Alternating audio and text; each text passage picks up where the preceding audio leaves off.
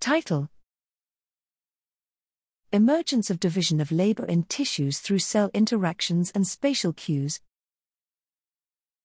Abstract: Most cell types in multicellular organisms can perform multiple functions.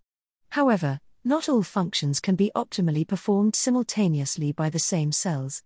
Functions incompatible at the level of individual cells can be performed at the cell population level, where cells divide labor and specialize in different functions. Division of labor can arise due to instruction by tissue environment or through self-organization.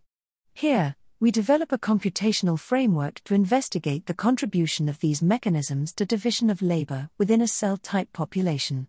By optimizing collective cellular task performance under trade-offs, we find that distinguishable expression patterns can emerge from cell-cell interactions versus instructive signals.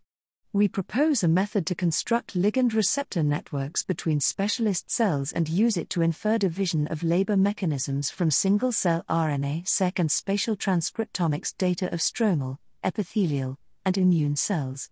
Our framework can be used to characterize the complexity of cell interactions within tissues.